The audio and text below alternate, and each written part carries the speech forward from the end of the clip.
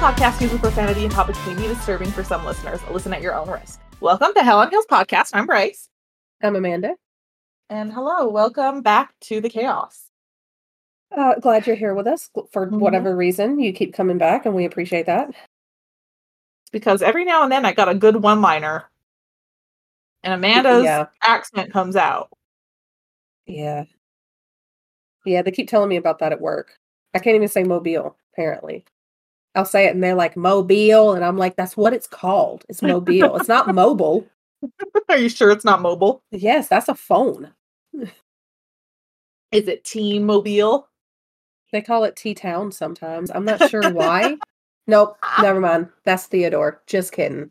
Oh, okay. They call it Mob Town. Gotcha.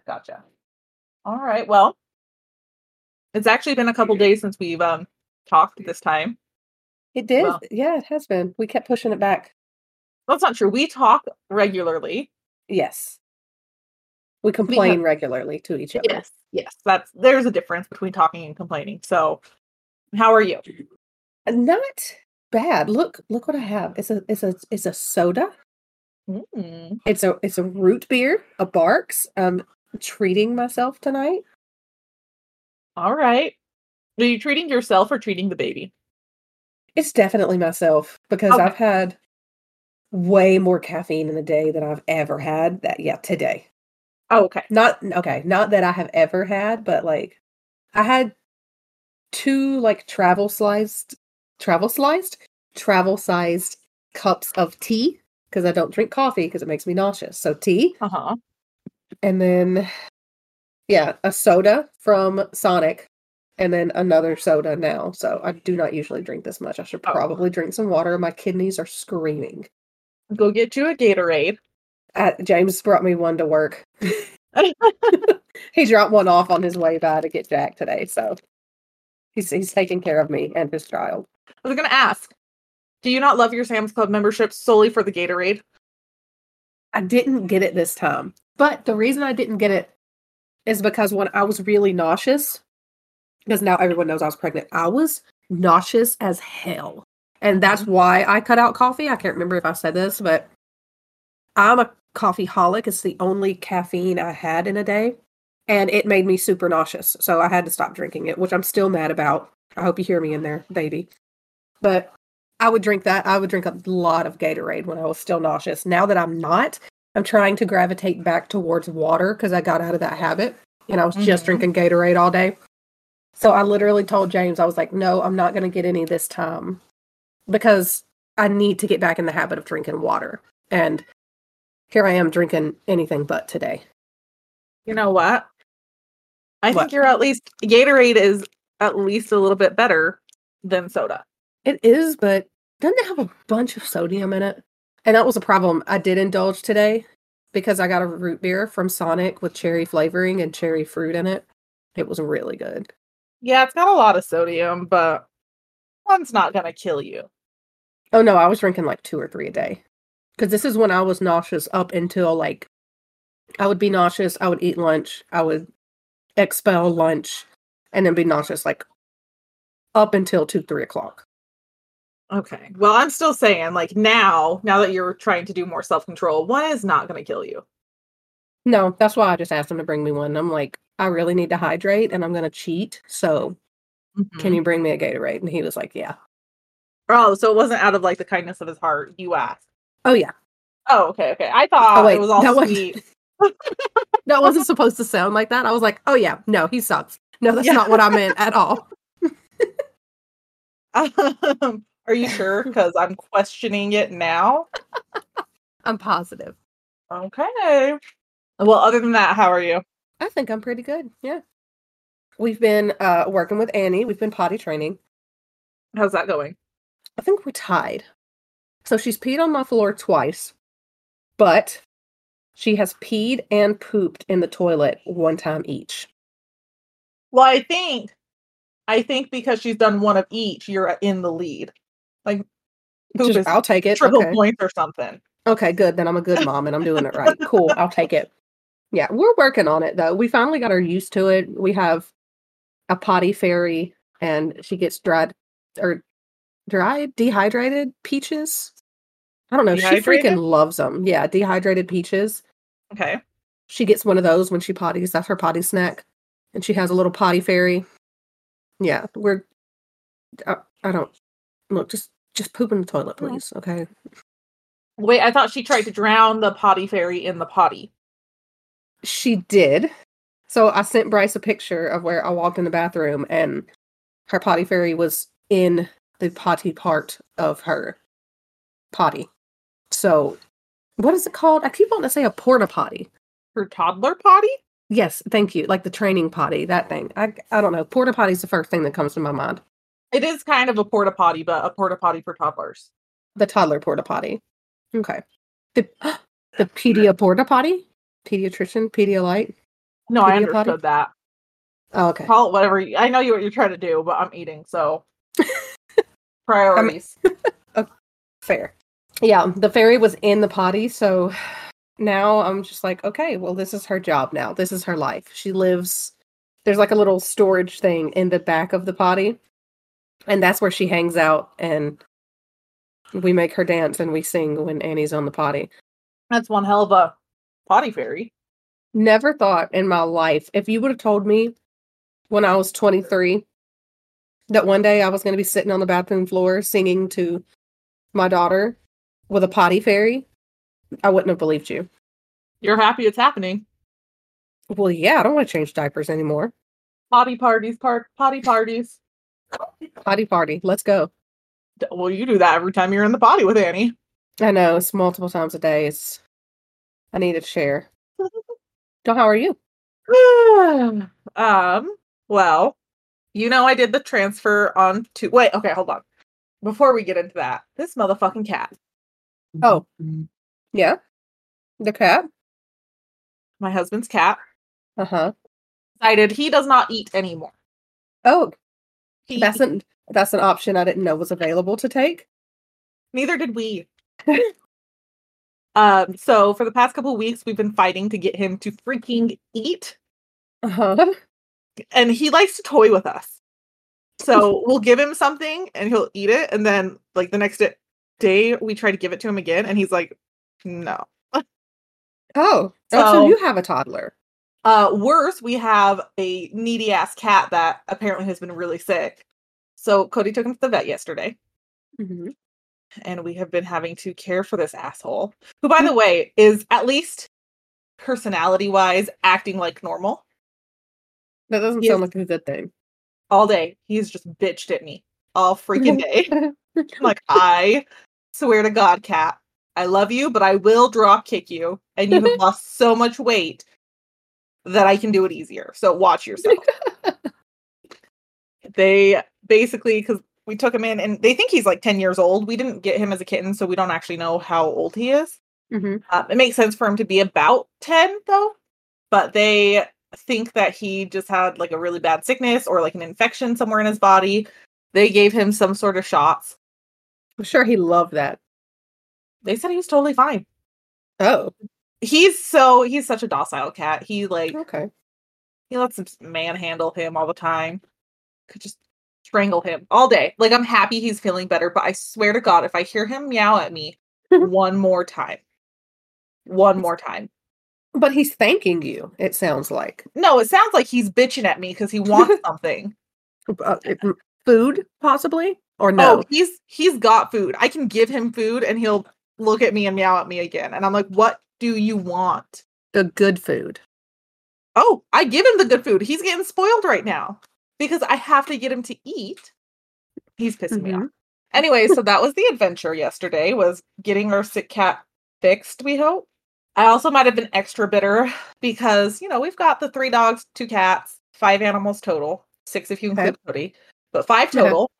Out of the 5, would you like to know how many have had a vet visit this year? Counting or not counting the cat? Counting the cat. 6. I don't have that many. You said Cody. Not including him. Oh, 5. 4, so you were really close. 4 out of our 5 animals have had to have unplanned vet visit. That's not true. One of them was planned. Can I guess the one that did not have the unplanned vet visit? Go for it. Was it your cat? Yeah. Thank you, everybody, and good night. I told Cody yesterday, I said, we only have one good animal in this house. Only one. I like her right now. She's great. And Cody thought I was talking about Maisie. I was like, no, screw her. It's Autumn. It's our kitty cat, because she is the only one that has not had to go to the vet this year. Granted, I don't think she'll enjoy the vet visit. Anyways, so real bitter about that. But on the bright side, and I know by the time our listeners hear this, it's weeks out, but we did our embryo transfer on Tuesday. I have felt like crap, but I don't know if that's stress. But I did learn after that transfer, I just inherently was like crossing my legs, like, don't fall out. You don't have to do that. Oh yeah, the first couple days I was doing it just subconsciously, like not even thinking about it. And my thighs hurt so much because I was crossing my legs so tight. I was like, you better stay in there, damn it. Sticky. Yeah, we want it to be sticky. So, but we have 1 week left until we will know if it worked. By the time you guys hear this, it'll be like way out there. Yeah. And then also even better news, like the best news I think I could possibly have gotten, is I can finally take allergy medicine tomorrow because I'm going freaking crazy. Oh my God. I'm happy for you. I cannot wait. I don't know. I'm happy for you because when I stopped taking it, when I was like, I think I might be pregnant. And then I realized I was like, crap. And I had to stop.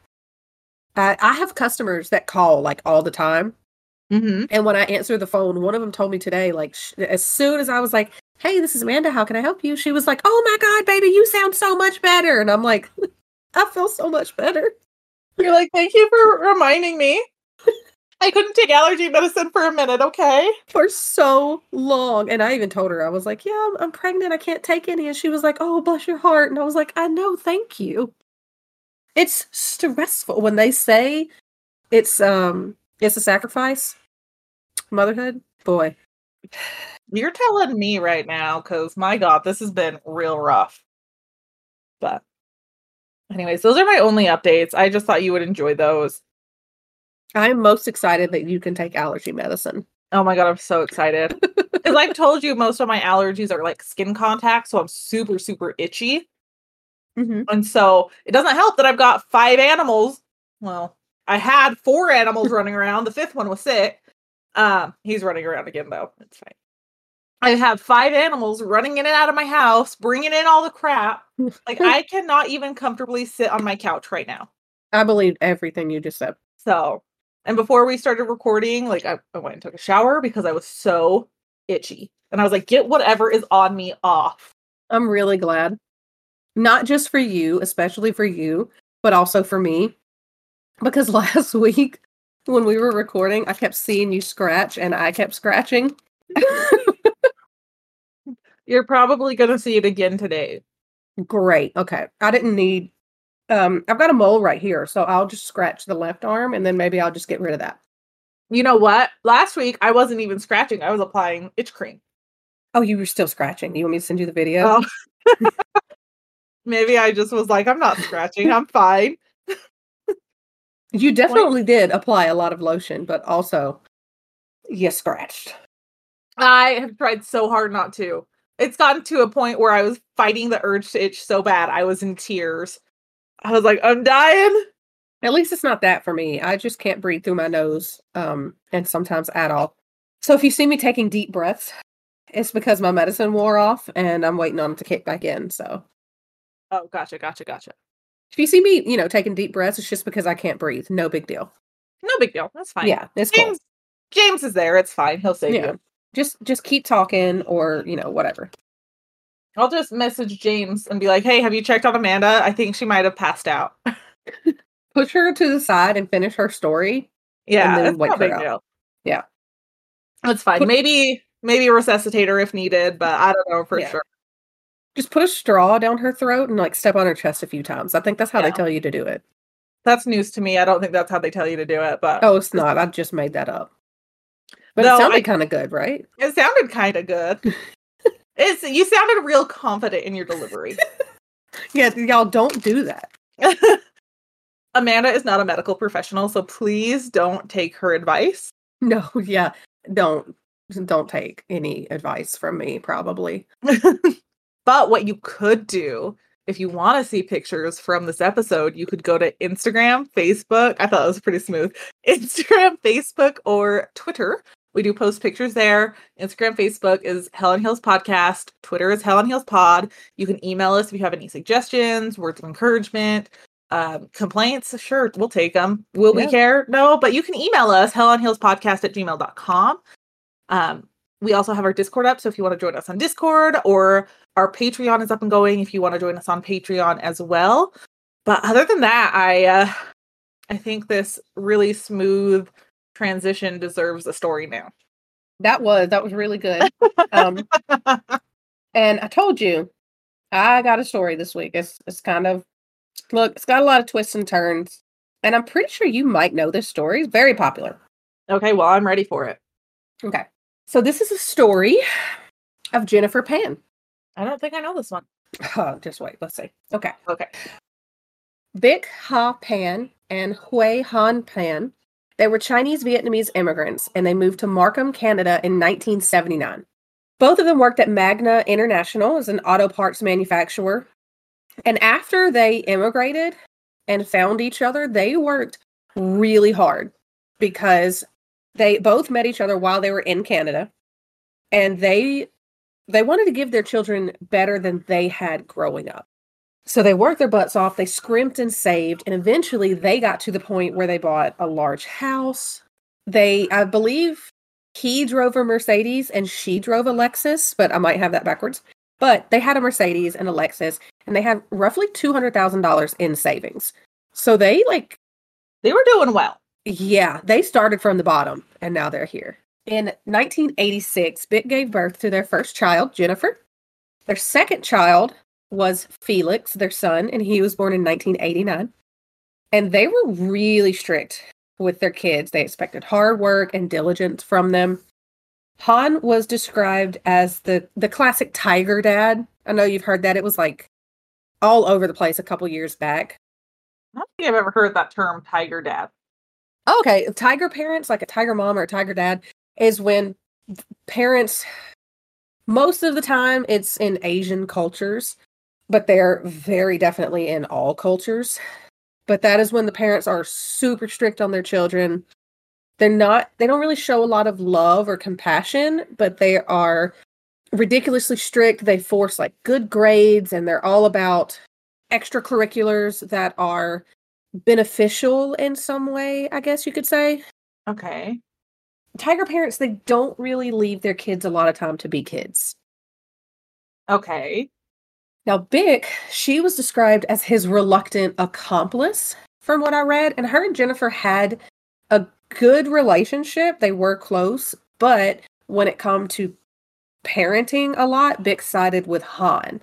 And she would kind of try to take up for her daughter, but it just kind of seemed like she maybe sided with their dad a little more. Which to some extent I can see. Right. Like if you're a married couple parenting, aren't you supposed to like create a united front? Yeah, you don't want to undermine each other, and yeah. So like I can see that. Don't let them separate you. That's why you're only supposed to have a maximum of 2, because once you're outnumbered, you're screwed. Oh yeah, that's why after this, take them out, Doc. We're done. Just take it. We're gonna call it good. Call it quits. Take it, cut it, burn it, in that order. Well, that's one hell of an order. Jennifer started piano at 4 years old, and from what I read, like she did enjoy it. She was really good at it. She started figure skating, and she was super athletic. She was more athletic than she was academic. She did figure skating, she swam, she did martial arts. I read somewhere that she also played the flute and the xylophone. Like she was doing the damn thing. Yeah, hell yeah. With figure skating, she loved figure skating. And her parents, they were they wanted her to go to the Olympics. And it seemed like she very well could have. She had the drive and the passion for it. And she was also just really talented. Mm-hmm. Some nights, however, she would come home she would wake up early in the morning and she would go to figure skating practice. Then she would go to school, and then she would go back to figure skating practice until about 10 p.m. She would come home, do homework until 12 a.m., and then go to sleep and do it all over again. That's far too much. That is enormous pressure for a child, even if they enjoy what they're doing. Right. Of course, that's just me saying this, but my daughter pooped in a toilet, so. So, I mean, different parenting goals here. Yeah, she's not figure skating, but she's pooping in the potty. In one time. Petty party. The petty potty. Whatever the potty. Hell. Yeah, the triple P. When she didn't win first in competitions, her father was upset, to say the least. But her mom, Bick, would wait until her dad was asleep, and she would tell Jennifer, all we want for you is just to do your best. Just do what you can. So her mom was kind of, she was trying to play both sides, which it does sound like her mom was in a tight situation there too, like we were saying earlier. Okay, but here's the other thing is, I don't think she was happy to have lost any competitions either. Like, I'm sure she was upset too. Like, oh yeah, she was. She was very driven. She was driven, but not always, in my opinion, for the best reasons. It was, from a young age, it was pushed heavily on her and her brother. You have to do well. You have to make the family look good. You can't disrespect the family, that kind of thing. Mm-hmm. Unfortunately, she eventually tore a ligament in her knee that prevented her from skating for good. Oh. Mm-hmm. And that's the hard part, is because that's a danger of a lot of sports, is injury, right?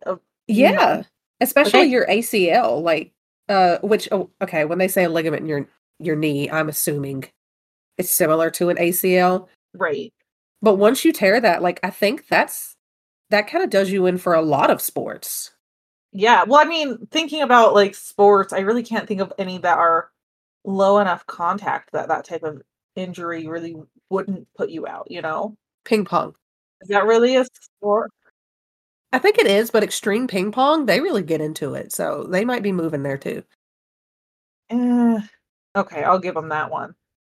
Oh, what about the sport where they're stacking cups and then unstacking them really quickly?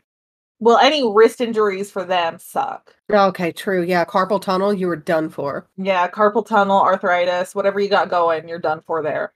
Yeah. I really just can't think of any sport that if you were injured, it wouldn't, I guess if the injury was serious enough, it wouldn't, take you out. Yeah. No, I can't really either.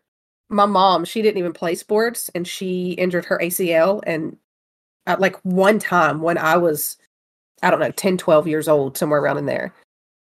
And she injured the same leg, the same ACL, 2 or 3 more times in life, just because she injured it the first time.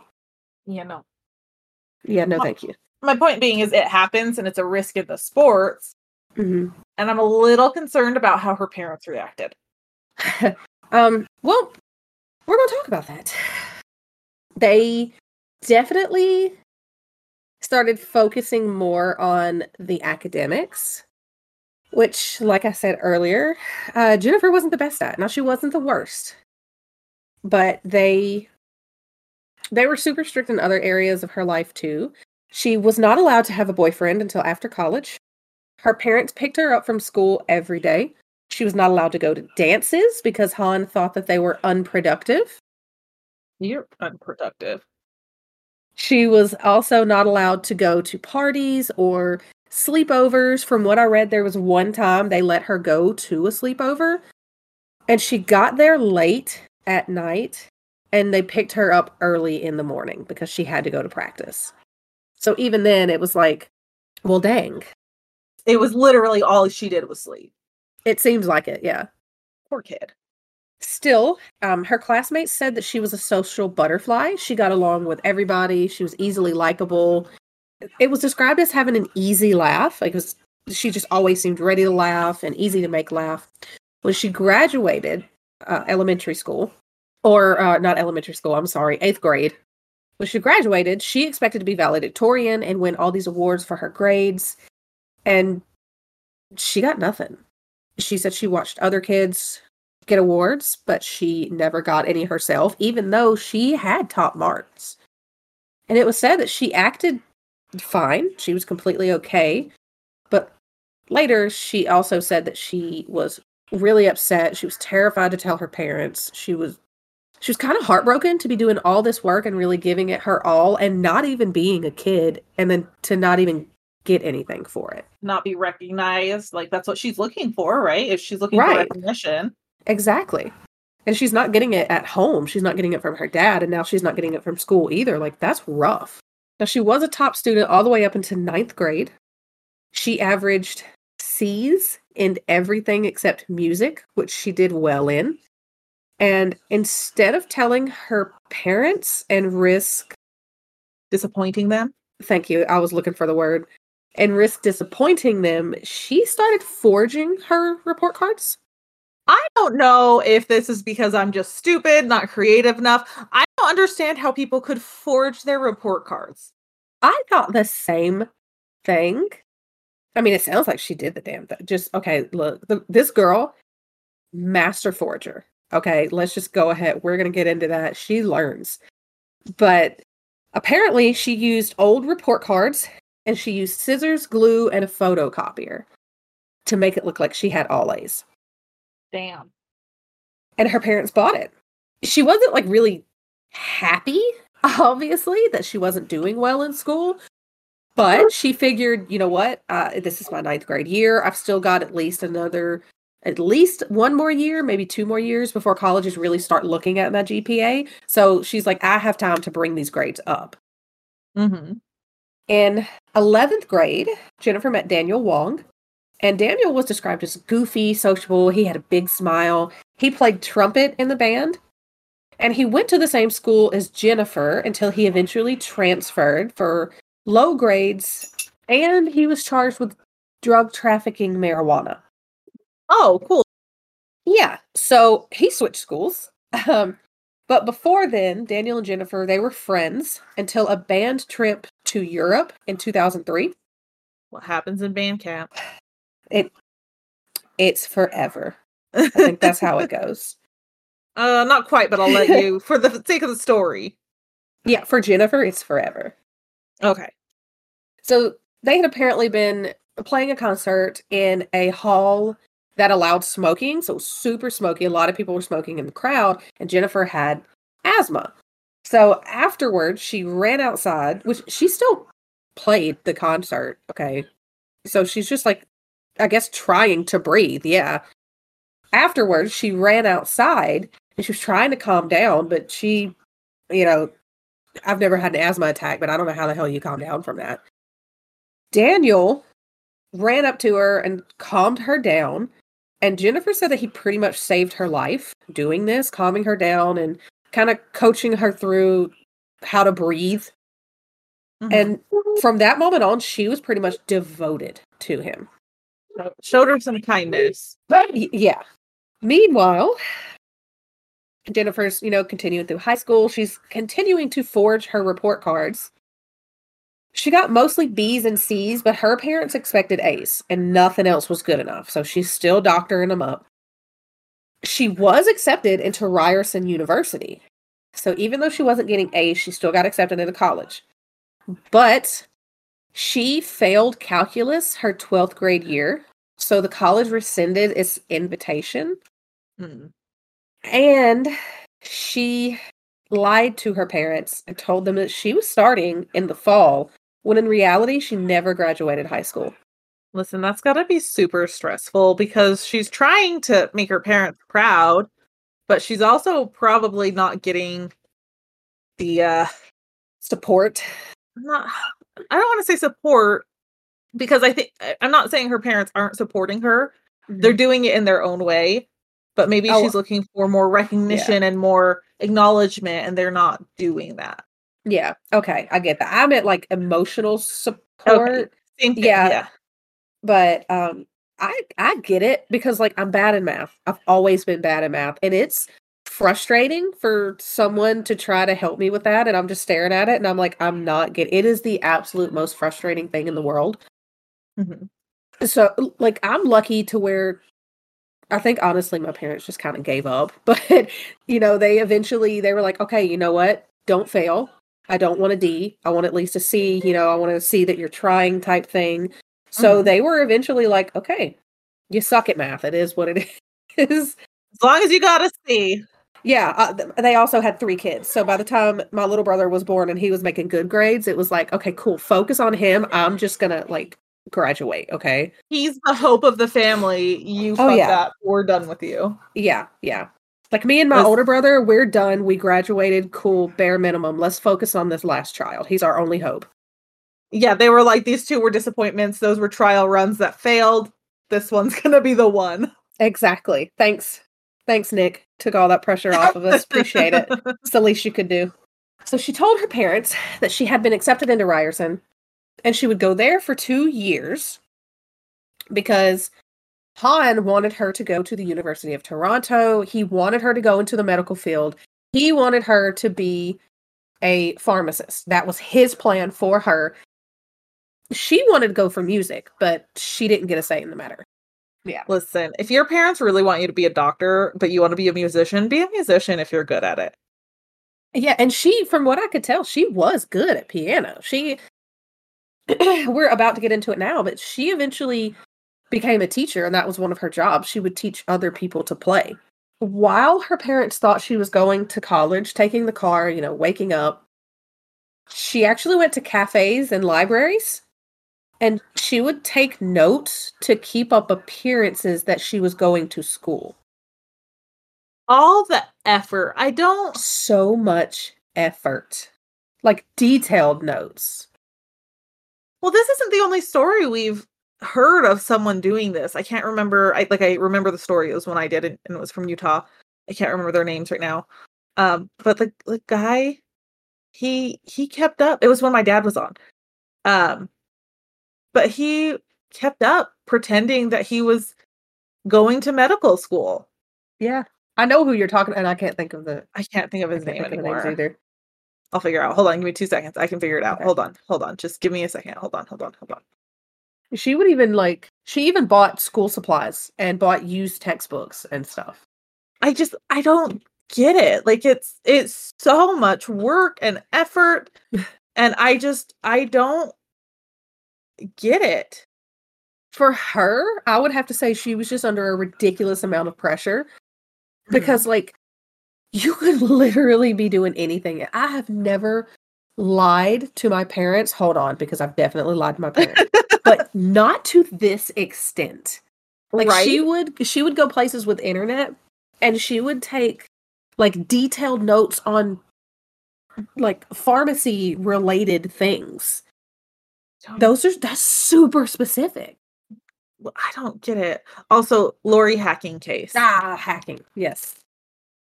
I knew once you said it, I was going to be like, that's what that was. Yeah. I just I don't get it. Look, I don't think I'll ever get that because the amount of effort it takes to put in this effort for this facade you've got going on. Mm-hmm.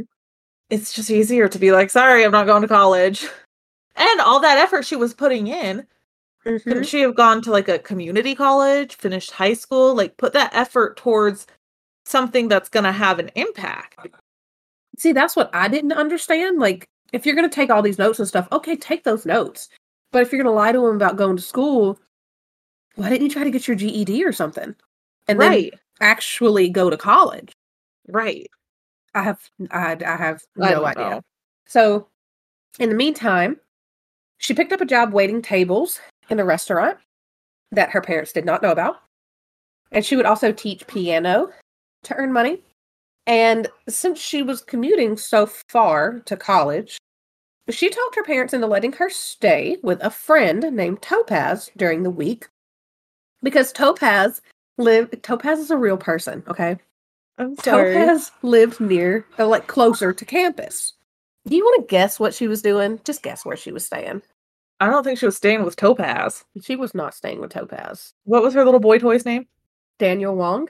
Was she staying with him? She was staying with him. And his parents. I mean, all right. Yeah, he still lived with his parents. His parents loved her. From what I read, she fought off like attempts from them to get her parents over for dinner so they could meet for years because she dated Daniel for, I think it was like 7 years. They dated for a very long time, secretly. That's one hell of a time to date. Uh-huh. Yeah, because remember, she Years. was not allowed to date until after college. Her parents were very specific on that because it's a distraction. Well, they're a distraction. Daniel, he was working at a pizza restaurant and he was going to York University. He was also still selling weed yeah. You know what? You gotta make the money. I mean, yeah, you can't make enough money to go to York University at a pizza restaurant. I would imagine. I don't know. I dropped out of college. Wasn't for me. But you know what? It was expensive and I could not pay for it. If he's living with his parents, though, it's possible. First of all, they were helping him with college. I would hope. I don't know. She eventually told her parents, not the truth. She told them that she had received a scholarship and she was accepted into Toronto, the University of Toronto, in the pharmacology program. Han was so excited that he bought her a brand new laptop. Oh, the guilt had to have been eating at this girl. It had to have. Every time you opened it, you just got to be like, ugh. Because it was also so ingrained in her, don't disappoint my parents. And then they get her this shiny new laptop for school, and she's like, oh, okay. So she was only supposed to go to Ryerson for 2 years, and then she was going to go to Toronto. So it come time for her to graduate, right? Mm-hmm. Her parents were so proud of her for graduating college, and they were so excited to see her. But she told her parents that due to the overwhelming size of her graduating class, they would only give her one ticket to graduation. And she could not possibly decide on which parent would get that ticket. So she gave it to a friend. Okay, that's gotta suck or sting for her parents then. Like, you could have at least let us decide amongst ourselves. Well, it was a lie. So well, she I couldn't know. let them decide. I know, but like the parents' mentality, like. Yeah. Oh, from what I read, they were heartbroken. Meanwhile, Jennifer and Daniel hired somebody online, sounds like they ordered it online, to create a fake transcript with all A's, of course. Gotta throw in 1 A-, guys. Make it believable. No, because that's unacceptable. Oh, okay. While, quote-unquote, attending University of Toronto, Jennifer told her parents that she was volunteering at the hospital for sick children in Toronto. Her parents started getting a little suspicious here because she had been working there for a little while, and Han realized he had never seen a uniform and he had never seen a hospital badge. One day, Han, he insisted on taking Jennifer to work. So he and Bick pulled up to the hospital, and as soon as the car stopped, Jennifer just booked it into the emergency room. And Bick followed her, but couldn't find her. Jennifer later claimed that she had hid in the waiting room in the ER for hours until her parents went back home. God, he looked for her that long? Yeah. They waited around.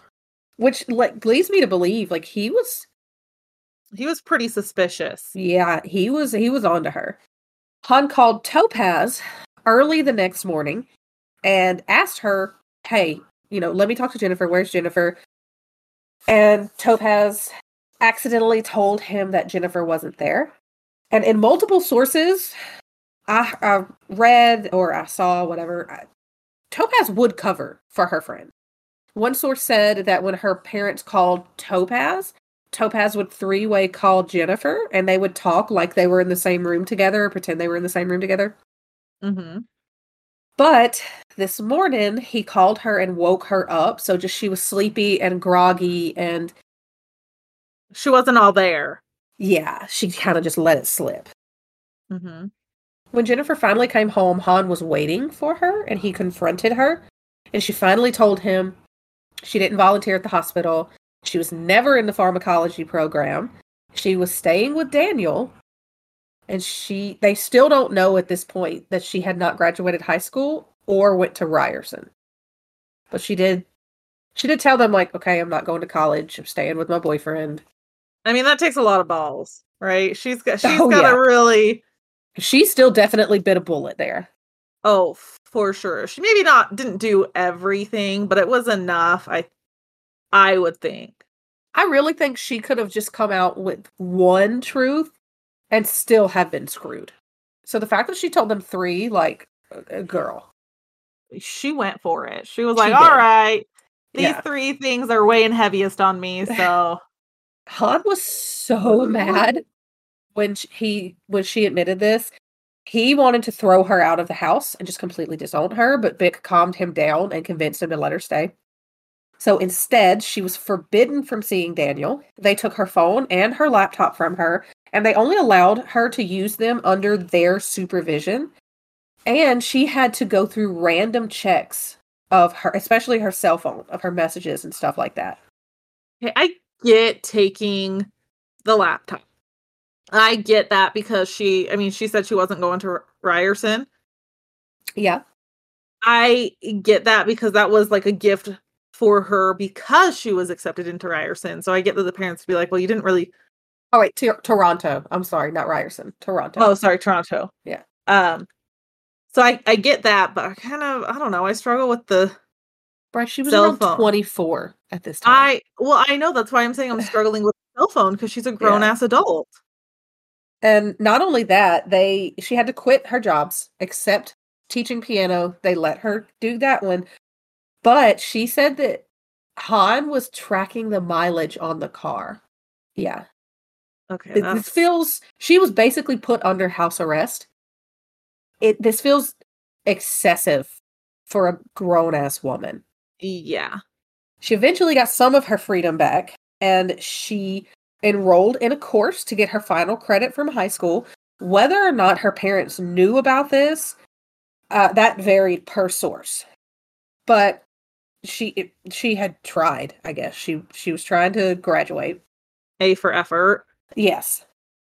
Jennifer had still been secretly talking to Daniel during this time, too, and she would sneak to see him in between piano lessons. But one night, she snuck out of the house and arranged her blankets to look like she was still in bed and went to go see him. And when Bick went into her bedroom the next morning, she found out she was missing. And it kind of just all blew up all over again. She was back on being super restricted. And around this time, Daniel he couldn't take it anymore. He was tired of sneaking around. He tried to tell her, like, just leave. You can live with me. My parents wouldn't care. But she could not bring herself to leave her family because she was raised to believe that family was so incredibly important. Right. So they broke up when she was 24, but they remained friends. Not soon after, David started dating another girl. Daniel. I'm so sorry. I don't know who David is. Daniel started dating another girl not too much longer after they broke up. I get the feeling she doesn't take it well. Well, I'll tell you about it. Okay, cool. The answer to that is no, she didn't take it well. Is that what you read? Between the lines there? Yeah, between the lines, that's what I got.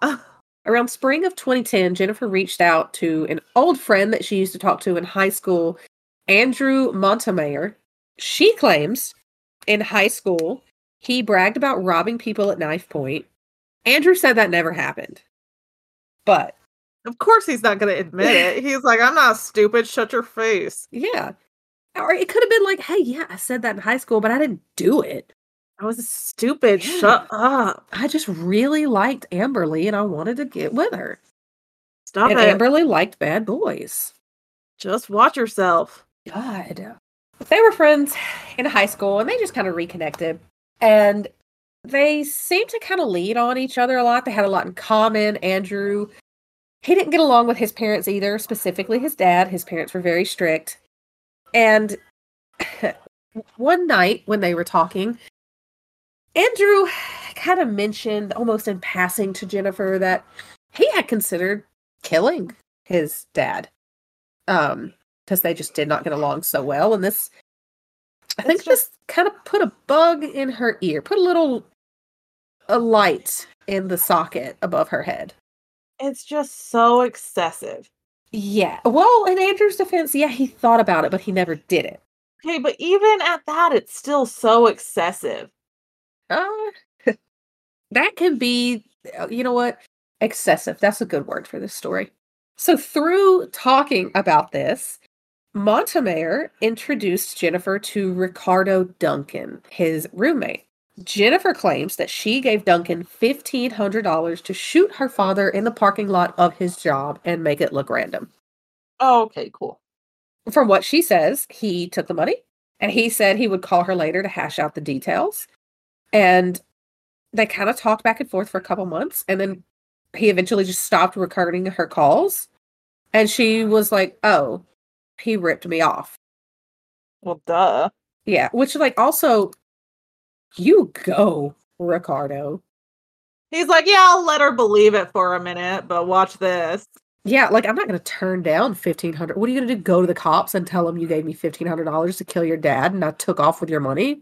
Duncan, he claims that Jennifer called him one night in hysterics, asking him to kill her parents, and he was like, no.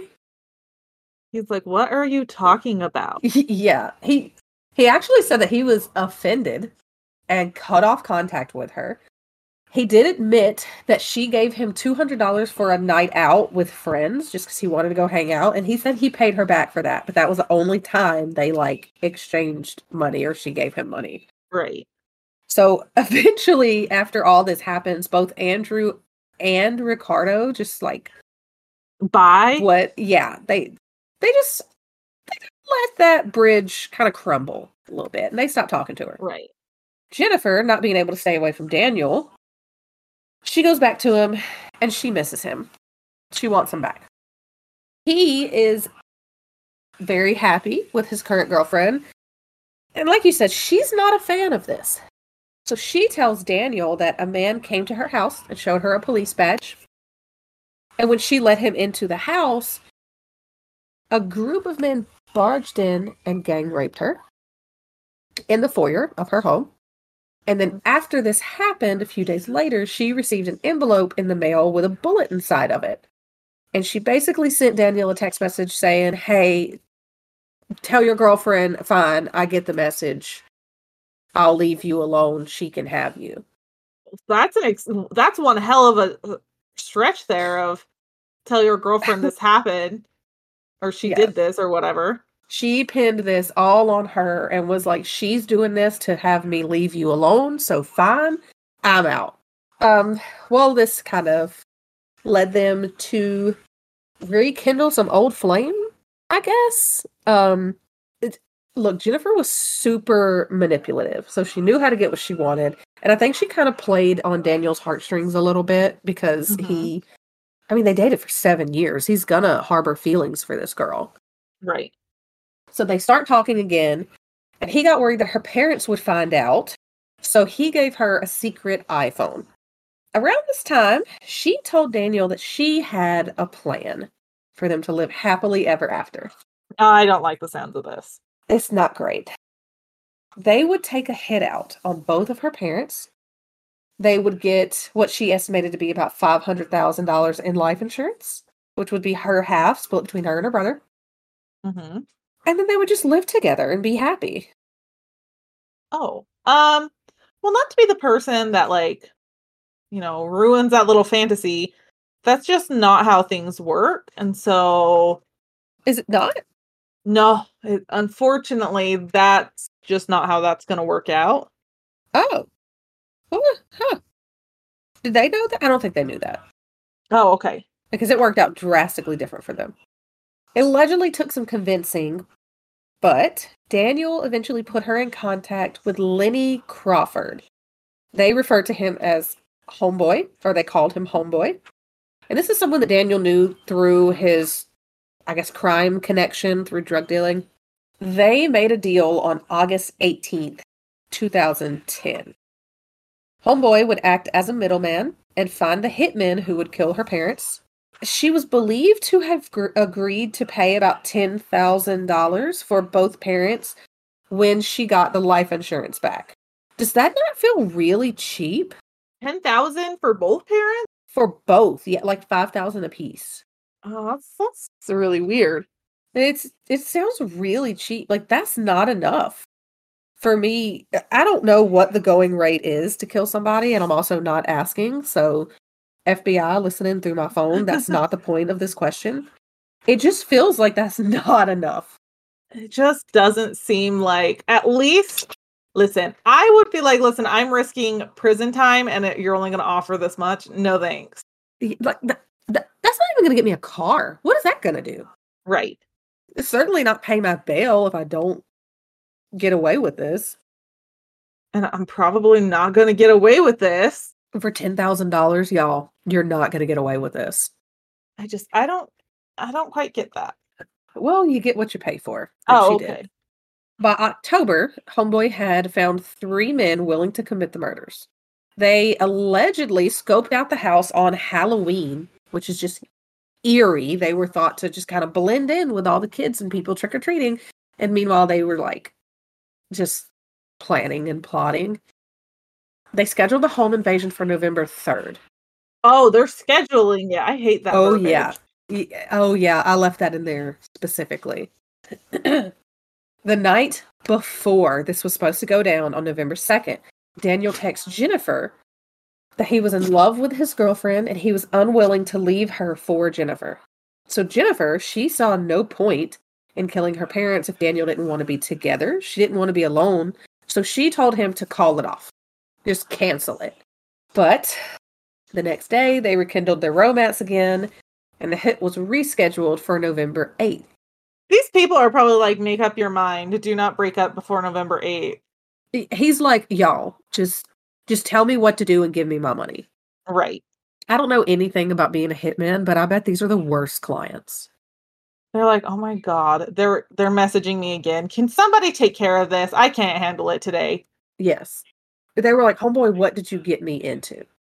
And homeboy's like, hey, just listen about how much you're going to get. You know what? I didn't even think of that. Listen to how much you're going to get. $10,000 split 3 ways. What's that? $3,325, something like that? We don't even know if that's the way that he's paying it, though. Because homeboy could just be like, listen. He gets a finder's fee. Yeah. That's just, oh my God. This is, I hate it. For so many reasons. On November 8th at about 10 p.m., 53-year-old Bick was watching TV and she was soaking her feet. She had just got home from her line dancing class. Felix, he was at university, so he was not home at this time. And Han was already asleep in bed. Jennifer told her mother goodnight, and on the way to her room, she unlocked the front door, went upstairs, and there is security footage from the neighbors across the street of lights being clicked on and off upstairs. And then there's footage of a few minutes later, 3 figures walking into the front of the house. Oh, I hate that so much. It's so eerie. Minutes later, David Milovganum, Linford Crawford, and Eric Carty entered the house. One of the men pointed their gun at Bick. One ran upstairs. Han woke up that night to see a gun pointed at him. Oh, that'd be the worst. The man then directed him back downstairs with Bick. Jennifer told police that Carty tied her hands with a shoelace and directed her around the house, where she gave them about $3,600 in cash before they took her to the kitchen to look for Bick's wallet.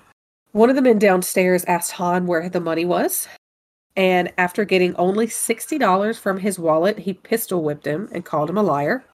And while this is happening, Bick was continually begging them not to hurt her daughter. Meanwhile, Carty took Jennifer back upstairs and tied her to the banister with her hands behind her back.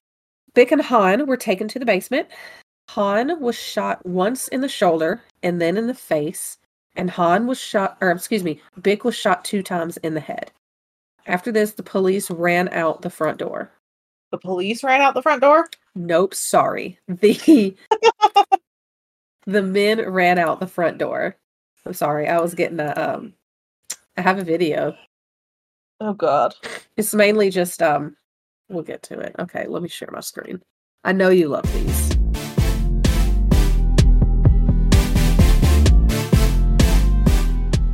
Okay. Uh-huh. First of all, obviously I know that she was lying, like her acting is real good in that. Granted, she might have been afraid, like the reality of it all sinking in. But the dispatcher, I was kind of surprised. Like, I know they were just trying to get the address, but kind of was not a fan of the dispatcher there.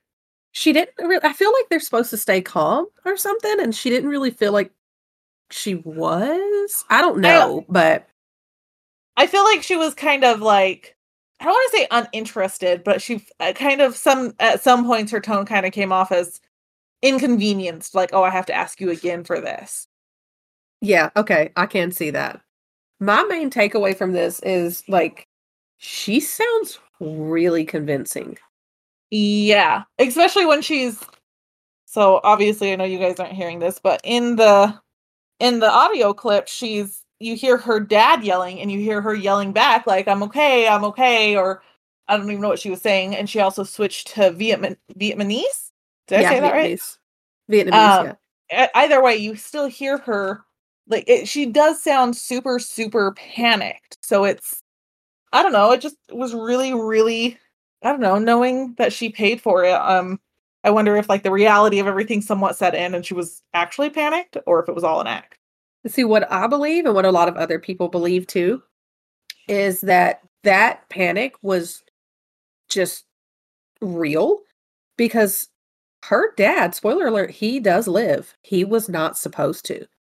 So that might have been just real panic, like, oh my God, now what? Han woke up covered in blood and he ran outside. He actually ran into his neighbor who called 911, and police and paramedics arrived on the scene within minutes.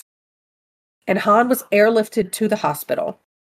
Police interviewed Jennifer starting that night at like 3 a.m., but they interviewed her multiple times, and they quickly found out that her story wasn't adding up for a couple of reasons. Mostly, why was she was completely unharmed. Mm-hmm. This is supposed to be a home invasion and a robbery gone wrong, where one person died, one person was very critically injured, and the other one was not even a scratch. She was just tied up upstairs. They also wondered, okay, you stole all this money, you're here to steal, but you ran right past a Lexus and a Mercedes outside? You didn't take the cars? But if you're smart enough, you're not going to take the cars because license plates can be tracked. That's what I would think. Like, what am I going to do with maybe criminals know. I don't know. Maybe they know somebody, but I'm not going to take a car. I'm not going to break into a house either. We're obviously not criminals here. Yeah. Like, I don't know. Criminals, how does this work? Let us know. Shoot us an email. Yeah. FallonHillspodcast@gmail.com. Police also found it really strange that there was no forced entry into the house. What really broke this case wide open, because the police, they suspected Jennifer, but they had nothing. They had no proof, no concrete evidence. They really didn't even have a reason to investigate her other than these weird hunches, I guess you could call them. But all this changed when Han woke up from his induced coma on November 12th. He had a broken bone near his eye. There were bullet fragments in his face that doctors were unable to remove. He had a shattered neck bone and his complete memory of what happened that night. Well, shit. Yeah.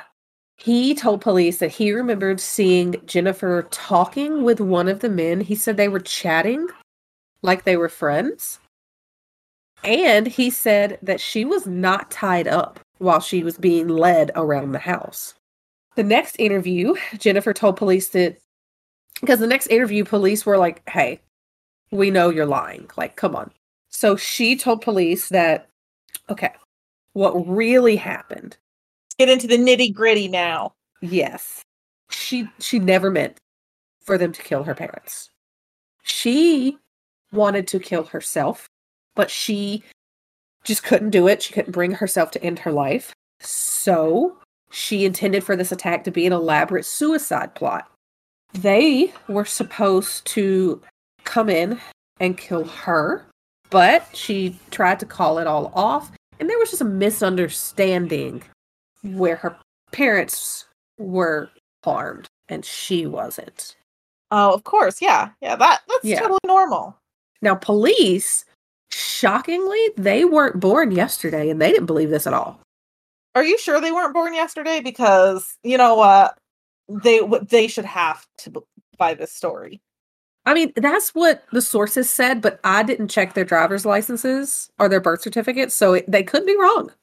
They analyzed Jennifer's phone records, and in the spring of 2011, they also arrested Daniel, Malavganam, Cardi, and Crawford.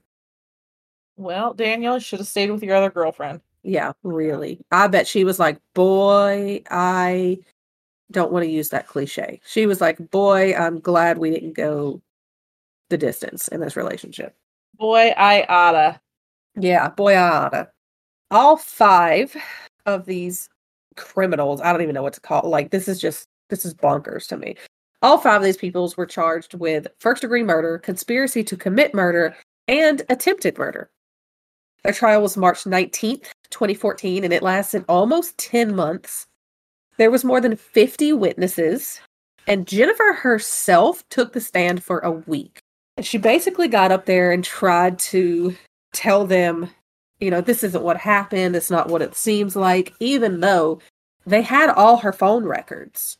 So they had the text messages between Jennifer and Daniel and Cardi, or Daniel and Crawford, and Jennifer and Crawford. They had everything.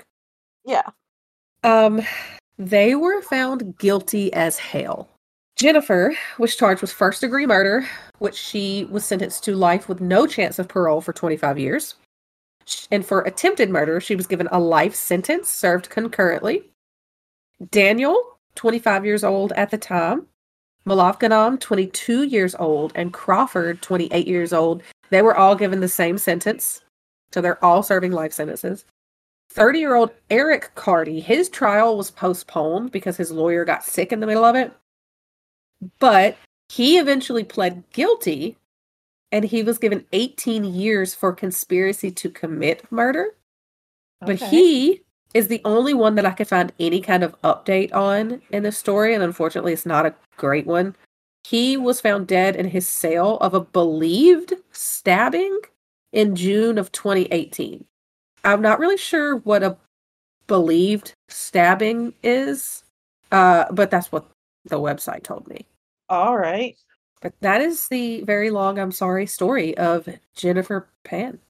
It's okay. I knew you were going to find one to just really mess with me. Yeah, here it is. Oh, I don't like it. It's just so hard because I get that, like, growing up, her parents were really strict and they had this ideal, and she probably felt like she couldn't live up to it. But at the same time, I don't think they were being malicious about it. Like, I really, truly think her parents just wanted the best for her.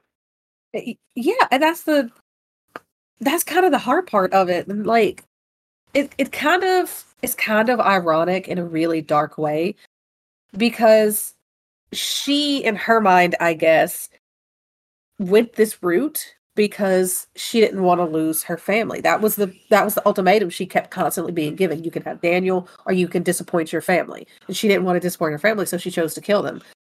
But in the end, she killed her mother, who always seemed to kind of be on her side, at least a little bit more than her father. And her father and her brother completely cut her off and stopped talking to them. Rightfully so. Yeah. I read that while she was, now how long it lasted, I wasn't sure, but at least during the trial, the 5 of the murderers were not allowed to talk to each other. And Jennifer was not allowed to speak to her family either. And they have just completely disowned her. Well, I mean, rightfully so. Mm-hmm. But you went through all this trouble not to disappoint your family. And like, how do you, oh my God, and I get that she likely felt like this was her only escape as well, but I don't like it. I can't comprehend. I don't understand how it's just like, why not just leave? Why would you choose to kill him? Right. But if you're gonna be without them, just leave. Right. I don't know. Because I think it's hard because I don't think she realizes that even if she cut her parents out temporarily, they probably would have come around eventually. Yeah. Or there's at least the possibility of it. Right? Like, cut them out, live your life, become happy, be your own success. Mm-hmm. And your parents are likely going to come around because, Yeah, they're your parents. So I don't know. His father, or excuse me, her father was quoted as saying too that he lost his wife and his daughter the same night. He did. Mm-hmm. So I think he lost his daughter sooner than that. Yeah. He just, I guess, didn't know it. Well, do you want a story? That would be great. Bryce, what is this? What am I looking at? Okay. So, remember how a while back I bought a whole bunch of books? Uh-huh. Well, yeah, like, what do you mean? Last week, last month, last year? It was last year. Okay. I'm pretty sure your house is made of books. Oh God, if it could be, it would be. I can't afford that many books, though. So, I decided, you know what? It's time to break out a book that I haven't broke out in a while. And we don't really do a lot of topics like this, and I don't really know how I feel about this being in this book, but I'm going to take it. So Okay. I broke out my Cursed Objects book. Oh, okay. It's been a while. I think we've only done one cursed object. Uh-huh. I think so. The Conjuring chest, something like that. But I broke out the book and I got some inspiration. And I think I found a good one. This is an object? I kind of struggled with the word object, but it's in my Cursed Objects book. So we're going with it. Yeah, so we're going with it. So we're going to take you back in time just a little bit. We're going to go to the year 1991. I was one. Okay, cool. You are a German hiker on vacation with your husband. Whoa, I'm married at one? Holy crap. Okay. I'm sorry, we're using imagination here. Oh, okay. So sorry, forgot to mention that. But you are hiking the Ötztal Alps. So you're hiking up in the Alps. And you're on the border between Austria and Italy. And you get to about 10,530 feet when something catches your eye. From at 10,000 feet in the, okay. Now, you're on the ground. Yeah, right? But I'm like above sea level or whatever on this mountain. Yeah. Look, is that ice? I mean, yes, but a corpse catches your eye. That appears to be yeah, it appears to be frozen. That is the first picture, by the way. Oh, it's a corpse-sicle. It's something like that. But what would you do if you came across this? As a 1-year-old, I'd probably try to eat it. Okay. As an adult in 1991. Poke it with a stick. Okay. They don't do that to my knowledge. Oh, okay. They did that. They 100% did that. They 100% took a picture, and that's the first picture that you see. Okay. Now, on September 19th, 1991, German couple Helmut and Erica, I don't know if I'm saying his name correctly, and I'm so sorry. It's Helmut. Helmut? I don't know. September 19th, 1991, German couple Helmut and Erica, they stumble on a really extraordinary find, and they find the preserved corpse in the mountains, or this preserved corpse in the mountains. What they did not know is that this corpse would go on to be an estimated more than 5,300 years old. Oh. Yeah. 5,300 years old. Yes. Oh. And it's been, well, I guess it's been here for 5,300 years. 300 years. Yeah, Ooh, approximately. Okay. Now, people are astonished with this find, especially since most believe that it was like a more recent hiker that had unfortunately succumbed to the mountain or the elements. So they didn't realize the significance. They didn't realize at the time how old this was. No one had expected it to be as old as it was. Now, this corpse was so well preserved that reports stated you could still make out tattoos on its skin, which I did include a picture. Whoa. So I did include a picture. You can actually see pretty dang well some of those tattoos. Yeah. Yeah. So it's real preserved. Now, they would go on to name this corpse as Utsi, the Iceman. What? Let's see. Utsi after the mountain range it was on. Ah, okay. At least that's the pronunciation that I got. I know it's not Otzi, and I know it's not Utsi. It's Utsi. Okay, let's see. Okay. So they named him Utsi. Now, when Helmut and Erica Simon had found Utsi, his upper body was visible outside of the ice. He's exposed on his upper half. And his lower half was frozen beneath the ice. So they report what they found to the owner of a local mountain cabin. Obviously, they don't know the importance of this. They're just hiking. The owner would go on to report this to both the Austrian and Italian authorities because they don't know whose side of the mountain it's on. They just report it. Right. Now, when teams were finally able to get out there to recover this Utsi, and this was on Monday, September 23rd, they were a little delayed just due to weather on the mountain, so they had to wait. But they really didn't know what they were walking into. They didn't know how significant this find would come to be. Here's the other thing that in most articles that really threw me off is finding bodies that melted out of the ice in the Alps was not really uncommon. Okay. I'm not saying it's common, at least at the time, but it had happened before. It just wasn't so common that they were so well preserved and as old as they were. So really, again, it's just a really big find because they're like, first of all, how is this thing so well preserved? How is it not destroyed? How the hell was it naked? No. Well, I mean, it might have been, but they did find like its furs, like its coat, boots, all that they've restored. Like they have the full collection, hat and everything.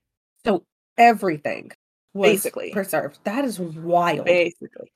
Now, I mean, there's damage to some things, right? Like there's some damage. You could hold it up and be like, oh, this was a loincloth. Yes. Yep, okay. They could figure that out. That's crazy. Yeah. So what really made them realize at first that this was so old is when an archaeologist found a copper axe on Utsi. And that's when they're like, oh my gosh, this is really, really significant. And so they're like, wow, this is crazy. And again, along with Utsi, they do find a bunch of things. Like they find the frame for his backpack, his bow and the quivers, his hat, his clothing. Like they find all these different artifacts scattered near him, not like immediately, but they're kind of in the general area. And they find all these things. They eventually go on to excavate the gully that he was found in 1992. Because of the winter, they had to wait a little bit of time. Mm-hmm. And they did recover additional artifacts, fragments, and they would also take a large number of samples from the area because, they want to know more. Now, you might wonder, how did Utsi get there and how was he so well preserved? I do wonder that. Well, no one's really sure, right? Like 5,000 years is a long time. Yeah, I wasn't here yet. No, not even a glimmer in my mother's eye. Like, no. Why would I be a glimmer in your mother's eye? Well, I was talking about me being a glimmer in my mother's eye. That makes more sense. Yeah. Got you. I'm with you. You were not a glimmer in your mother's eye. Okay, yes. So, there's one theory called the disaster theory. It was presented in 1993, a couple years after the discovery. In this theory, Utsi was believed to have fled across the mountains in the late summer, early fall timeframe. And there was some sort of a violent encounter, and Utsi would die in the snow and the ice-free gully. And at the time, the thought was there was no ice or snow in this gully. Like, it was warm, there was nothing there. And in this theory, it most commonly was stated that, yeah, he had a violent encounter, but he would ultimately succumb to hypothermia. Okay. Since he likely died alone and kind of unexpectedly, his remains would stay on the surface. He would never be properly buried. And essentially, because of this, he would become freeze-dried. That's horrible. Oh my God. Every time I give Annie a peach, a freeze-dried peach, every time she gets a potty peach, I'm going to think of Utsi. Utsi, I'm sorry.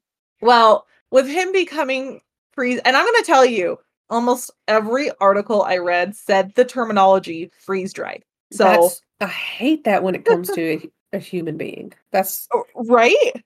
That's horrible. Oh my God. God, it's awful. But because of that, it does allow for the preservation of his body. And then you would have the snowfall that would bury his body in this gully and all the artifacts found. Sometime later, a glacier would cover the area, burying him and his goodies for 5 millennia. And because he was in this gully, it goes down, he was actually provided some protection from the glacier, so it wasn't able to crush and destroy his remains.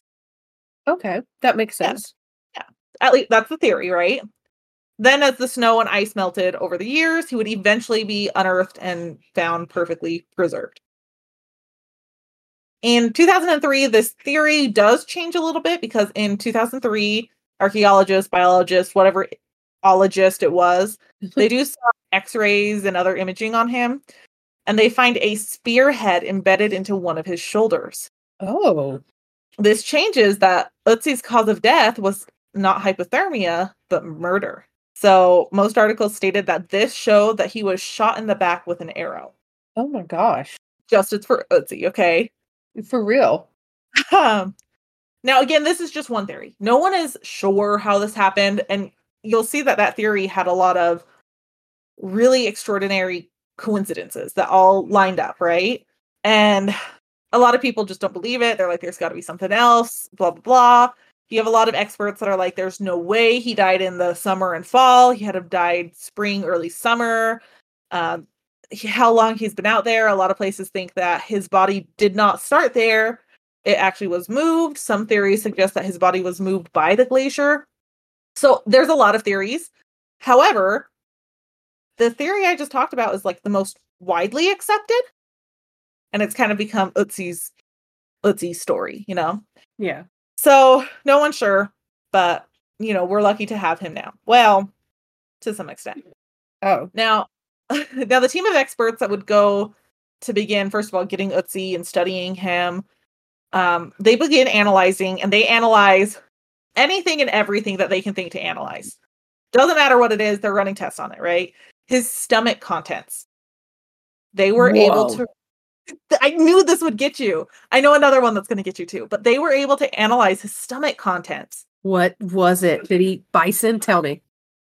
So the contents of his stomach led experts to believe that he had died in March. So he didn't really have like a full digested food or anything, but there was pollen from hop hornbeam found in his stomach. Say that again. What? Pollen from hop hornbeam. Okay. I know exactly what that is. I don't know what it is, but I didn't Google it either. So they find this pollen in his stomach, and experts are like, well, that's really weird because this pollen, in order for it to be in his stomach, he would have had to, eaten something, breathed it in, something like that. But that pollen is produced in March and April timeframe in the area. So how would he have succumbed or died in late summer, early fall? How much pollen do you think is in your stomach right now? Not too much. They also did some examination of like some of his contents with him, and they found fresh preserved maple leaves. Maple leaves? Yeah. What's he going to do with those? I have no clue. Yeah. They analyzed his genome sequence and traced his relatives. I love this. Okay. Now, this is something I didn't know they could do, but they diagnosed his diseases. Did you know they could do that? Did he? No. What did he have? Tell me. Did he have asthma? He did not. Oh. I knew you were going to ask what he was diagnosed with. So he had Lyme disease, gallstones. Oh. And a parasitic gutworm of some sort, tapeworms, hookworm, or something of that nature. And they didn't even get rid of the pollen? Useless.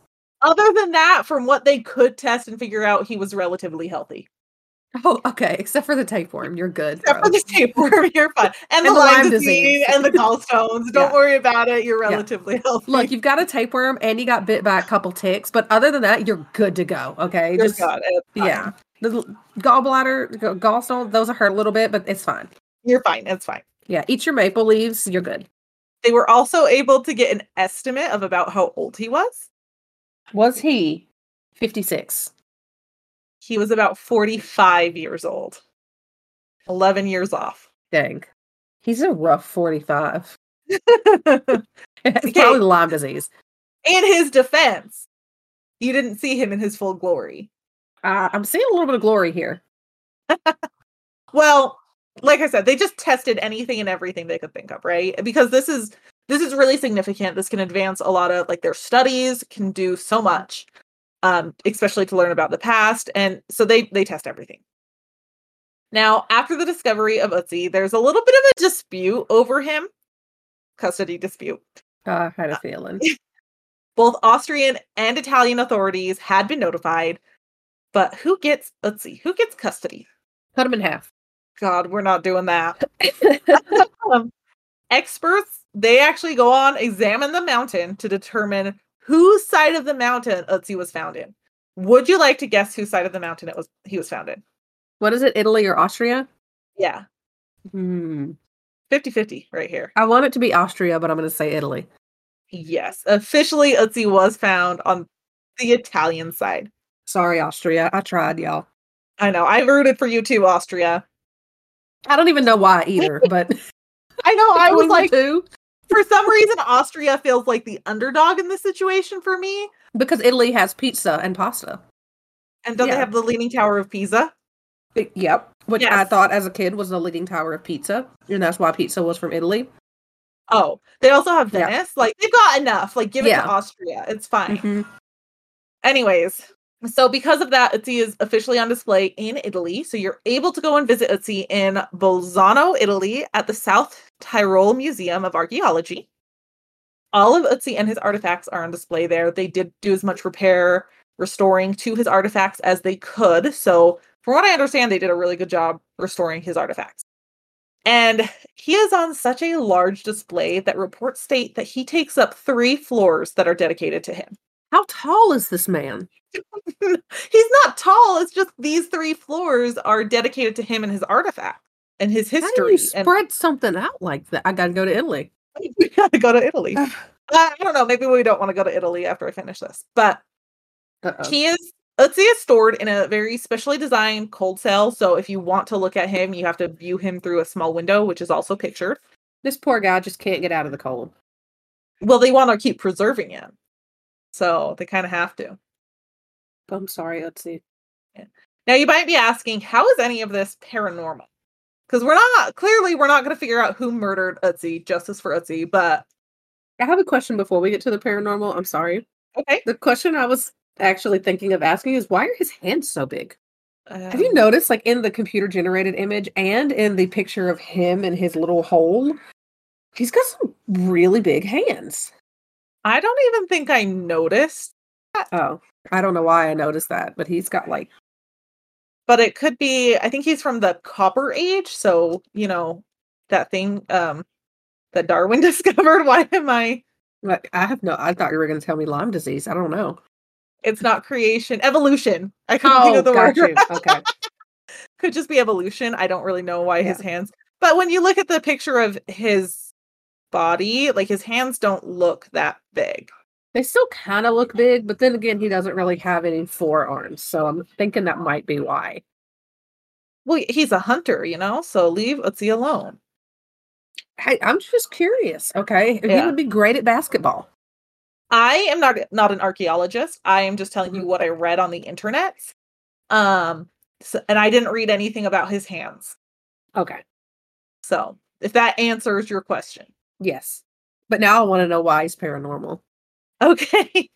So, obviously, we're not discovering who murdered him. It's not true crime. Also, it was over 5,000 years ago. I don't think we have the DNA evidence to prove it. Granted, you're going to like something that comes up later with that. Well, Ötzi is paranormal because if you hadn't caught on, I said we pulled Ötzi from the book Cursed Objects. Ötzi's believed to be cursed. Yeah, because he just wants to be laid to rest. Not kept freeze-dried for another 5,300 years. He's like, leave me alone. I was fine where I'm at, okay? Yes. I don't want to be jerky forever. Well, this is a curse that is said to have taken 7 victims in 1 year. And he's still got 3 floors at the museum? We're just ushering more people into this? Come on in. Come look at Ötzi. Look at your own risk.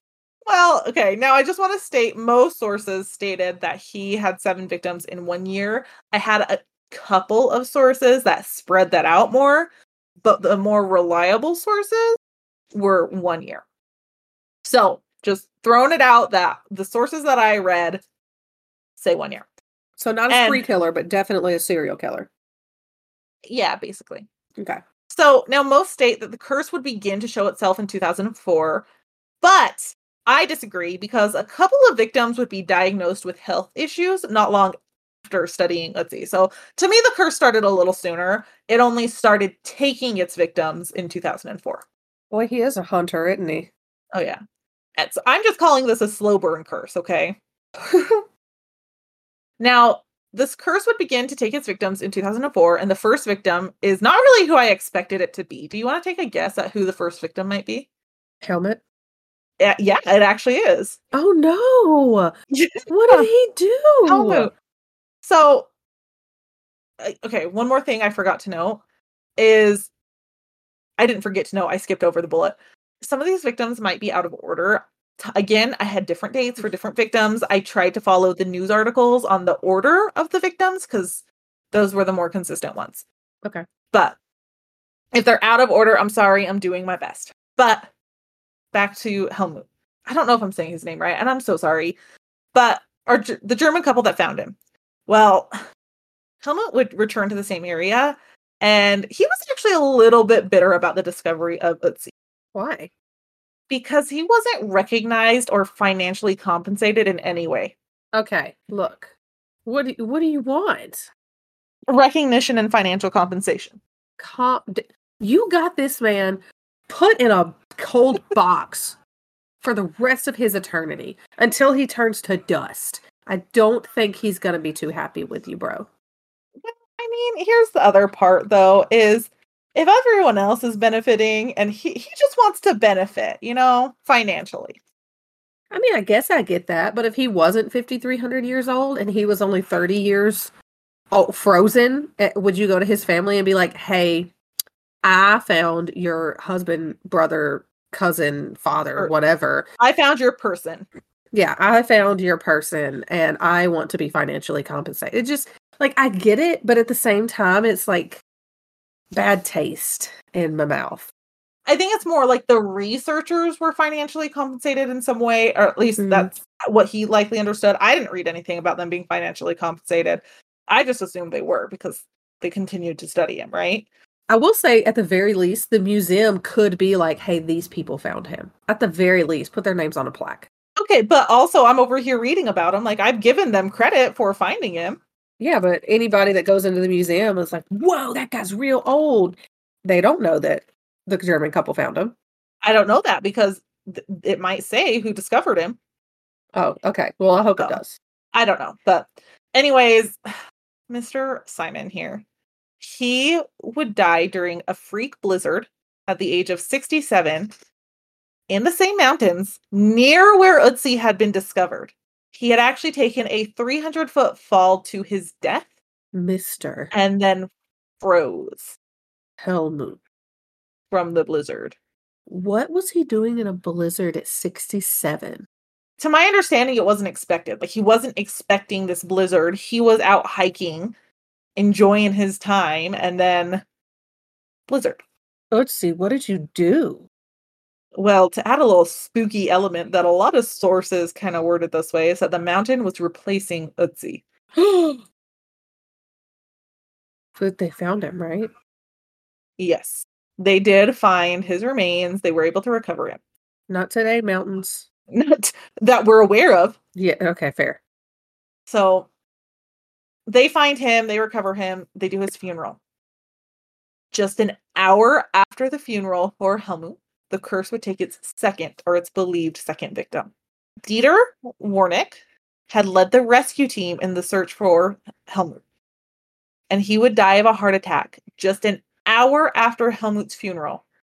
This guy was only 45 years old. What is happening? I don't know. Now, to my understanding, these first two victims, they passed in late 2004. In early 2005, a lead archaeologist would then fall victim. Konrad Spindler. he had been a lead archaeologist studying Ötzi. He was also the man that we can credit with the disaster theory that I spoke about earlier. So that was his theory, his words. He came out with that in 1993. According to reports, Spindler had been diagnosed with multiple sclerosis shortly after he began studying Ötzi. So he's one of those ones that I'm saying is a slow burn curse. In 2005, at the age of 55 years old, Spindler would die due to complications from the multiple sclerosis. So everyone's pretty young, too. Yes. Everyone's relatively young. Like, there's no one that's 98 or anything like that. Like, oh my God. Next is a forensic examiner, Rainer Henn. He was on his way to give a lecture. He had previously examined Ötzi.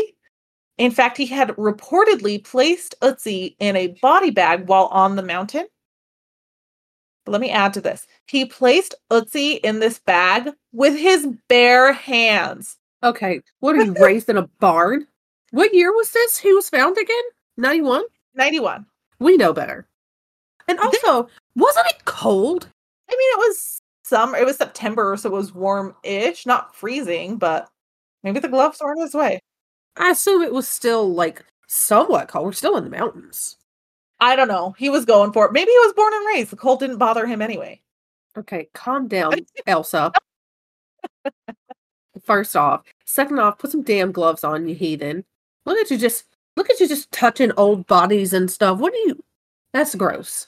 That's okay. gross. That's reportedly. Okay, I don't know the accuracy. I'm just saying reportedly he did. Well, if you wear gloves, you can't reportedly just be touching stuff with your bare hands. Now, Rainer Henn was on his way to a lecture, and on his way he would perish in a really tragic car accident. He had reportedly been on his way to give a lecture about Ötzi. Oh, and no. He died at the age of 64. Still young. So, really unfortunate. A man named Kurt Fritz, he would be the next victim. He had been part of the team that originally recovered Ötzi. Carl had organized the helicopter transport of Ötzi off of the mountain. Now, Carl, he was like a climbing expert. Like, he helped navigate people up to Ötzi as well. Like, he was pretty good at mountains, right? He was good at mountaining. Good at mountaining, okay. Now, Kurt would tragically be caught in an avalanche, and he would die at the age of 52. What is odd about this, or what's noted as really odd about this, is that Kurt was really familiar with the area that he was climbing in. But also, he was with a party of climbers, and yet he was the only one to pass. He was the only one with any injuries that I could find as well. That was going to be what I asked. That is really weird. Is it possible that he, like, since he was, like, possibly a guide and maybe more knowledgeable, that he put himself in harm's way at the risk of one of the other people?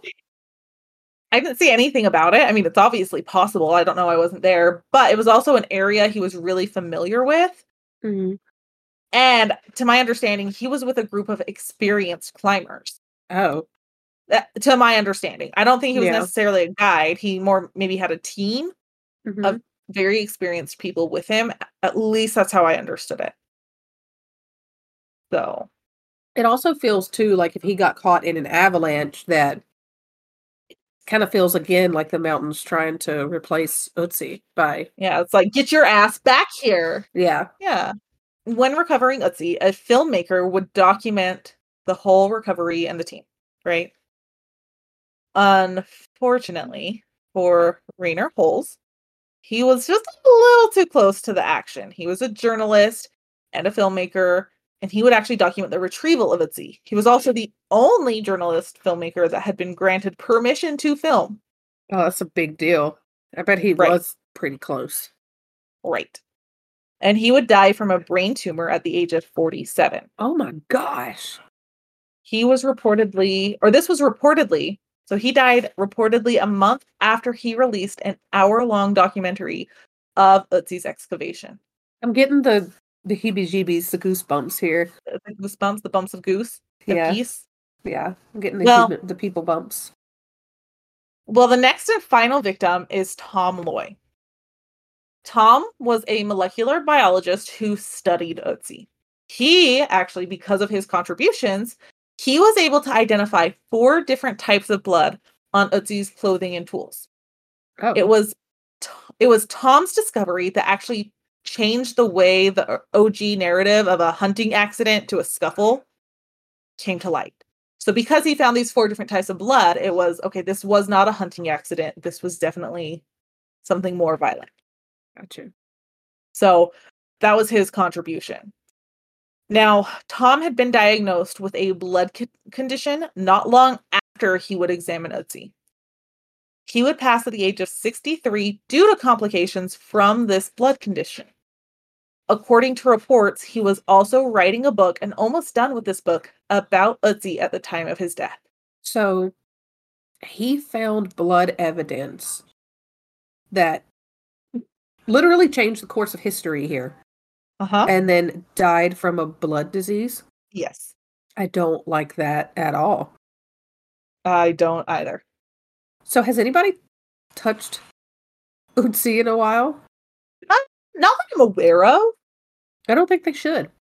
I think his caretakers probably go in, make sure he's okay. But again, I don't think they go in often. I could just imagine them like opening the door and being like, y'all right?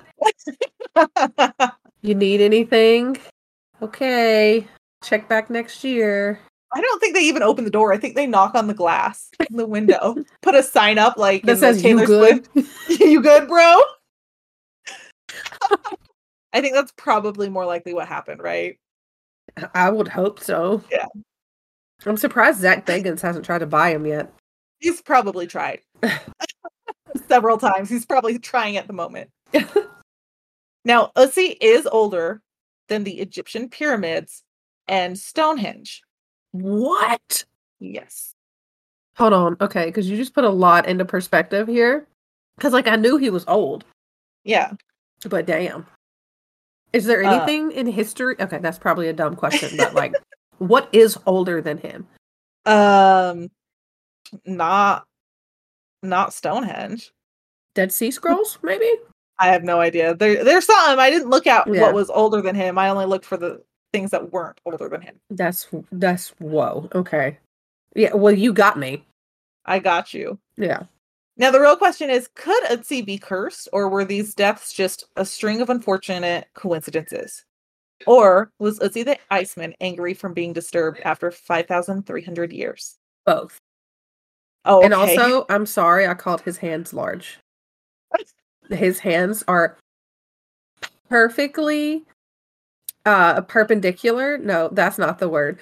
Proportionate. Yes, perfectly proportionate to the rest of his body. He looks great. He is he's fit. Love the way he's posing in this picture. He looks wonderful. Yes. So they did they did a rendition of what they believe Ötzi may have looked like in life. So we'll post that on all the things.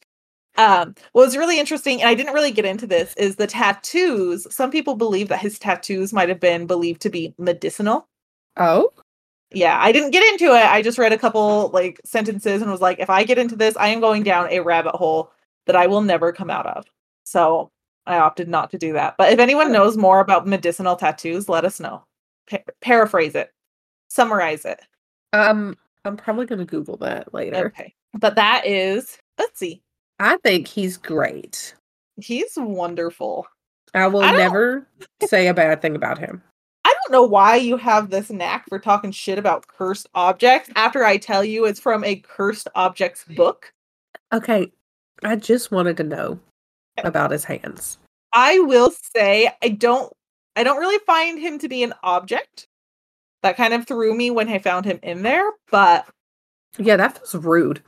Yeah, so like I said, I just got the inspiration from this book. I'm not saying he's an object. I'm just thinking that, you know what, that was kind of rude of you guys.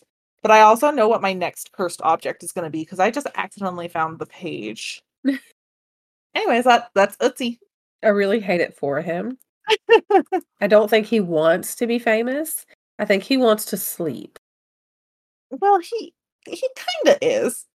And y'all, the picture is so insane because his arm, it looks like he is like disfigured disfigured with how his arm is reaching across his neck. He does not look comfortable. He doesn't. Why is his arm like that? Oh, well, I guess they can't really move him. Right. He was found with his arm like that. So if they try to reposition his arm, I assume it's going to cause damage. So they're like, your arm stays. So I didn't really think of that, but yeah, I mean, at least give him a pillow or something. Dang. It does look like he's sitting propped up on something, but that could just be how his body is, though. Yeah. Anyway. I really hate it. But I kind of also love Ötzi because he is in charge. He's like, listen, you guys want to disturb my final resting place. Let me show you. And I fought off at least 3 other people? Or 4? Oh, well, they found 4 different blood types, so it was probably 3. I fought off at least 3 other people and only met my demise because somebody stabbed me in the back. I will say it didn't specify if the blood type was animal or human on all of the blood types. Look, it can be 2 people and a mammoth, okay? I'm not judging. I'm saying he's a badass. I'm not arguing. But justice for Ötzi. Yeah, yes. So when Italy. Italy, get on it. Justice for Ötzi. You have the blood samples. Figure it out. But that's Ötzi. I love him. I do like him a lot. That was I like that story. I don't care if it's okay, I was gonna say I don't care if it's not technically a cursed object. I don't think we should call him an object. I think we should call him an object either. No. But I would say that it was paranormal, yes. Because, man, that's just really coincidental. Right? Like, I'm sorry, but 7 people that we're aware of, 7 people that were somehow in the same area where he was found, involved in finding him, something. Like, the only one where I'm like, this is kind of BS, is the one that went to go and save Helmut. Yeah. That just feels dirty. He was doing his job and you give him a heart attack. Maybe that one was just a coincidence and he only has 6 victims and Ötzi's like, dude, I didn't do that one. Yeah. He's like, look, y'all, that's not my kill. He's like, I had 6 kills, guys. I don't know what you guys are talking about, but he's not. Someone else claim him. But it does just feel way too coincidental. Right. And especially people, too, that I would assume if you're like hiking through the Alps and stuff or, leading expeditions, you are somewhat fit and healthy. Right. So I don't know. That's what I would think, too, is he had to have been somewhat in shape. Mm-hmm. But what do I know? We know Ötzi deserves better. Ötzi, listen, bro. I can't help you. We're on your side. Yeah, I don't have enough authority over the Italians at all. I don't have authority over them at all. So yeah, I was going to say, we literally have 0 authority over the Italians. Yeah, 0. Like, I actually have negative authority over them. That's how bad it is, right? Yeah. So, but if I could help, I would. We would put you at least underground. Give you some mood lighting. Yeah. At the very least, don't put him on display. Display his copper axe, sure. But it's more fun to display Ötzi. I mean, I have to say, I would go see him. I was just going to say, I want to go see him so bad. But I would see him from a distance, probably. No, I wouldn't. I know better. You have to go up to the window Yeah. You have to go to the window anyways to see him. I would go up to the window and I would be like, I'm sorry. You're looking great today. You're looking particularly dehydrated. You don't look a day over 4 millennia. Your skin is crisp. Those tattoos are popping. Oh, they are.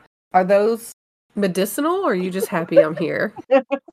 I can't. He's rolling over right now. He's like, these he bitches. Hates us. He's like, okay. He's like, if they come visit, I am cursing them. He's like, how do I get an avalanche to Arkansas? Let me know. He's like, I can figure it out for Utah. I just got to get her up there. All right. Thank you all for listening to Hell on Heels Podcast. To see pictures from this episode, you can follow us on Instagram at Hell on Heels Podcast, Twitter, Hell on Heels Pod, or Facebook by searching Hell on Heels Podcast. You can find us on Linktree by typing Hell on Heels Podcast Linktree. We should be the first Google search. If you want to support us, please like, review, rate, share, and subscribe on your preferred listening platforms. If you want to take your support one step further so we can create additional content for you, you can donate through our Patreon, where we're working to release specials for our patrons. If you have your own true crime or paranormal story suggestions or just words of encouragement, please email us at helenhealspodcast@gmail.com. Thank you all so much for listening. Be sure to tell your friends to listen with you as well. Bye! Bye!